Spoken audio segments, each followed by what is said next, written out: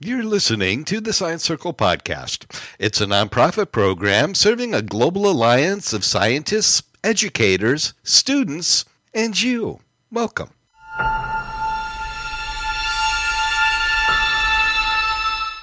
We have an interesting perspective today on science and the law. Our guest is Matthew Burr. He has a science degree in biology from the University of California at San Diego and graduate studies at the Baylor College of Medicine. He's worked as a technician in biology labs at the Salk Institute, Harvard, and MIT. He then went to law school and is now a patent attorney in Texas for more than 20 years, serving entrepreneurs and startups with patent law. And Matt, that's an impressive lineup of institutions where you've worked, and with your expertise in patent law, we should have an interesting discussion ahead. Thanks for joining us. Well, I'm happy to be here, and thank you for the kind introduction. You bet. Before we talk some about the law, let's talk about science. Now, you come from a family of scientists, I understand. And with that background, did you feel pulled or possibly pushed into science? Well, I guess I would say pulled. I've always loved science, and even though I eventually went to law school, I've still always maintained my love of science and tried to keep up with the news in science just as a layperson. I've found Second Life science resources to be a really good resource for me to do that the last 10 years or so, and that's sort of how I got involved with the Science Circle. And you certainly keep contributing well to science. You've been active in the Science Circle, hosting panel discussions on topics, including the Fermi paradox, the Cambrian explosion, genome engineering, science fiction movies, and more. These panel discussions, they're an interesting way to present science topics, aren't they? Are there certain subjects that you think are especially suited for a panel discussion? I think topics that are suited for panel discussions are a topic that I'm interested in. And I think the panel format can be a little bit more fun for the audience. It's a little more interactive, a little bit, I think maybe a little bit more relaxed. The Science Circle does also present sort of more formal lectures also in Second Life. One of the beauties of that platform is that the presenters can use slides or multimedia video. They can create objects in space. They can show you a three-dimensional model of a molecule, for example. So that it's a fantastic platform for that. But I think the panel discussions are a little bit more freewheeling. And really, it's kind of selfish for me because I just like to put together panels on topics that I want to talk to experts about. Well, things like being a journalist I was for a number of years. If there was something I wanted to do or know more about, I simply made a phone call and did a story on it. What are some of the challenges you face of leading a panel, bringing in your moderator skills? Is it the difficulty of keeping the subject on track or knowing when to nudge a discussion along or helping to clarify the terms and concepts on behalf of your audience? What is it you do as the moderator? Well, it is all of those things, and I guess one of the things I might add also is if there's some particular something about the topic that I'm curious about that the panelists may not be getting to, I can, you sort of exercise my executive position to go ahead and ask a question that I personally am interested in. And I actually think that that's kind of helpful because I suspect if I'm interested in that, some percentage of the students might also be interested in it. So I'm kind of representing them with the experts in a sense. And another challenge is that because the format is interactive, the students are chatting about the topic in text, asking questions or making comments on what we were talking about in voice. And one of my roles is to try to sort of follow what's happening in the text chat and to maybe curate questions or comments from the audience to then present to the panelists in voice, and also for the video audience, for the audience that might be watching it later on video. And that is challenging because that kind of multitasking where I'm trying to listen to the panelists and also follow the chat that is a challenge. Well, obviously you have a love, a curiosity, a passion for science, but ultimately you chose law instead, and you wound up with a specialty in patent law. What kinds of patents do you work with? Is it something Uncle Bob may have invented in his garage and sells through infomercials? Or are you dealing with bigger ticket items that may change entire industries? I suppose even a mom and pop sort of garage inventions might change an industry.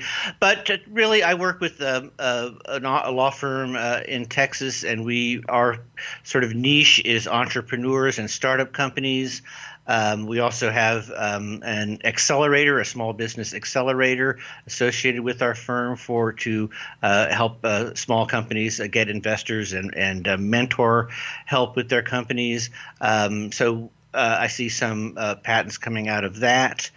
I think really, even though I love science, I think in my 20s I just had anxiety about trying to make a living as a working scientist and having to publish and get grants and so forth. So the last refuge of the scoundrel, I went to law school, and having a science degree, you sort of get funneled into patent law, and it's a challenging practice. You're really representing your clients before a government agency. After a brief break, let's talk about what innovations and inventions may impact education and access to learning. We'll be right back.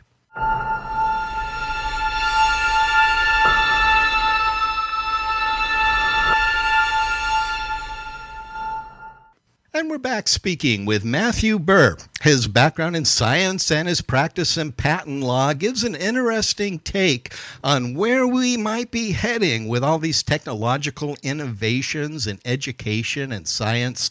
Do you think this bodes well or badly for education? Are these new technologies, are they going to expand access to learning, or are they going to build even higher barriers, keeping others out? If I could maybe address that just specifically, I think like platforms like Second Life and it being so good at a platform for educating about science because it's interactive and because it's multimedia and because it can pull people together in one sort of virtual room from around the world. We have students from Finland to Japan who can all gather together to listen to a discussion or a lecture in Second Life. So that kind of technology seems very helpful for the growth of education science. In the future, I would like to see something like a holodeck, something even better than a VR goggles or something like that. I mean, if I were Jeff Bezos, I wouldn't be spending money on sending my car into outer space. I'd be spending my money on developing a holodeck. You were anticipating my next question, I think, is that you plan your panels according to the subjects that you're curious about. Let's say that you were able to devise the future. You were able to construct the future of technology. What would you be asking for beyond your holodeck? Well, as a Star Trek fan, I think the most key technology in Star Trek, for example, is the replicator. Let's have lunch. Yeah, it's energy matter conversion. If we could ever, be able to achieve that sort of technology, I think it would change all of our economics. It would be a gateway to the post-scarcity economy. So that would be a dream come true for sure. Well, let's hope your vision does come true. How about education and implanting new knowledge into the minds of our students? Do you see anything technology maybe providing to help make that easier? Well, I don't know. I personally have not seen any technology about that. There might have been a Kurt Vonnegut story that addressed that. That kind of flashed on me. Well, and perhaps there's some areas where even scientists and lawyers dare not tread.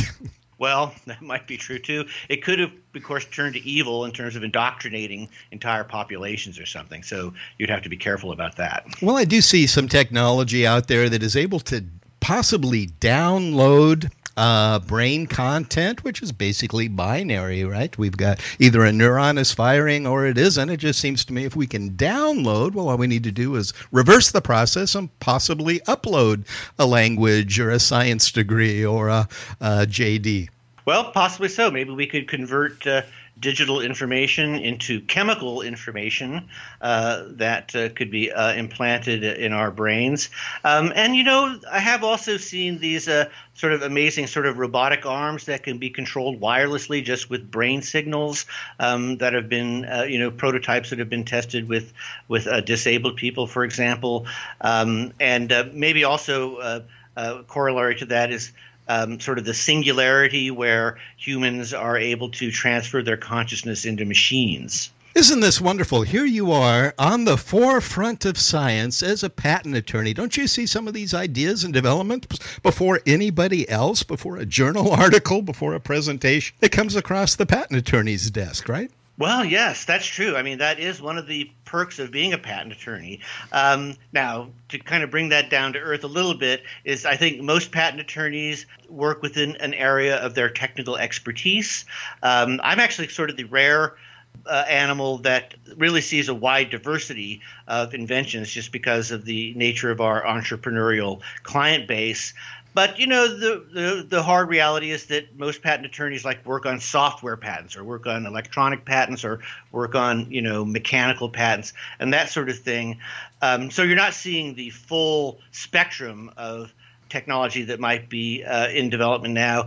Nevertheless, that sort of narrow window that we might see, it is a lot of fun to when you meet with an inventor and you go, oh my gosh, this is so cool. I can't wait to see this happen. So, in fact, I just had a meeting with the client this afternoon where, we were everyone in the room. We were all sort of going, "Wow, this is going to be great when this happens." But I can't tell you what it was. Our guest today for this episode of the Science Circle was Matthew Burr. He's a biologist, a patent attorney, and someone with a practical and legal eye on the future. It's been fun. Please come back again soon, Matt. Thank you so much. Well, thank you so much. It was really delightful to talk with you, and I hope we can do it again sometime. And we'll be right back.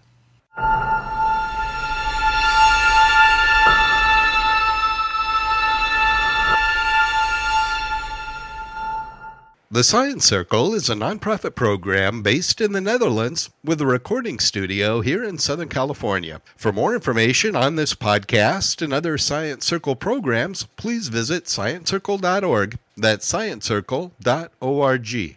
This podcast is under Creative Commons license and is freely available for educational use. Until the next time, I'm your host, Stephen Van Hook. Be well.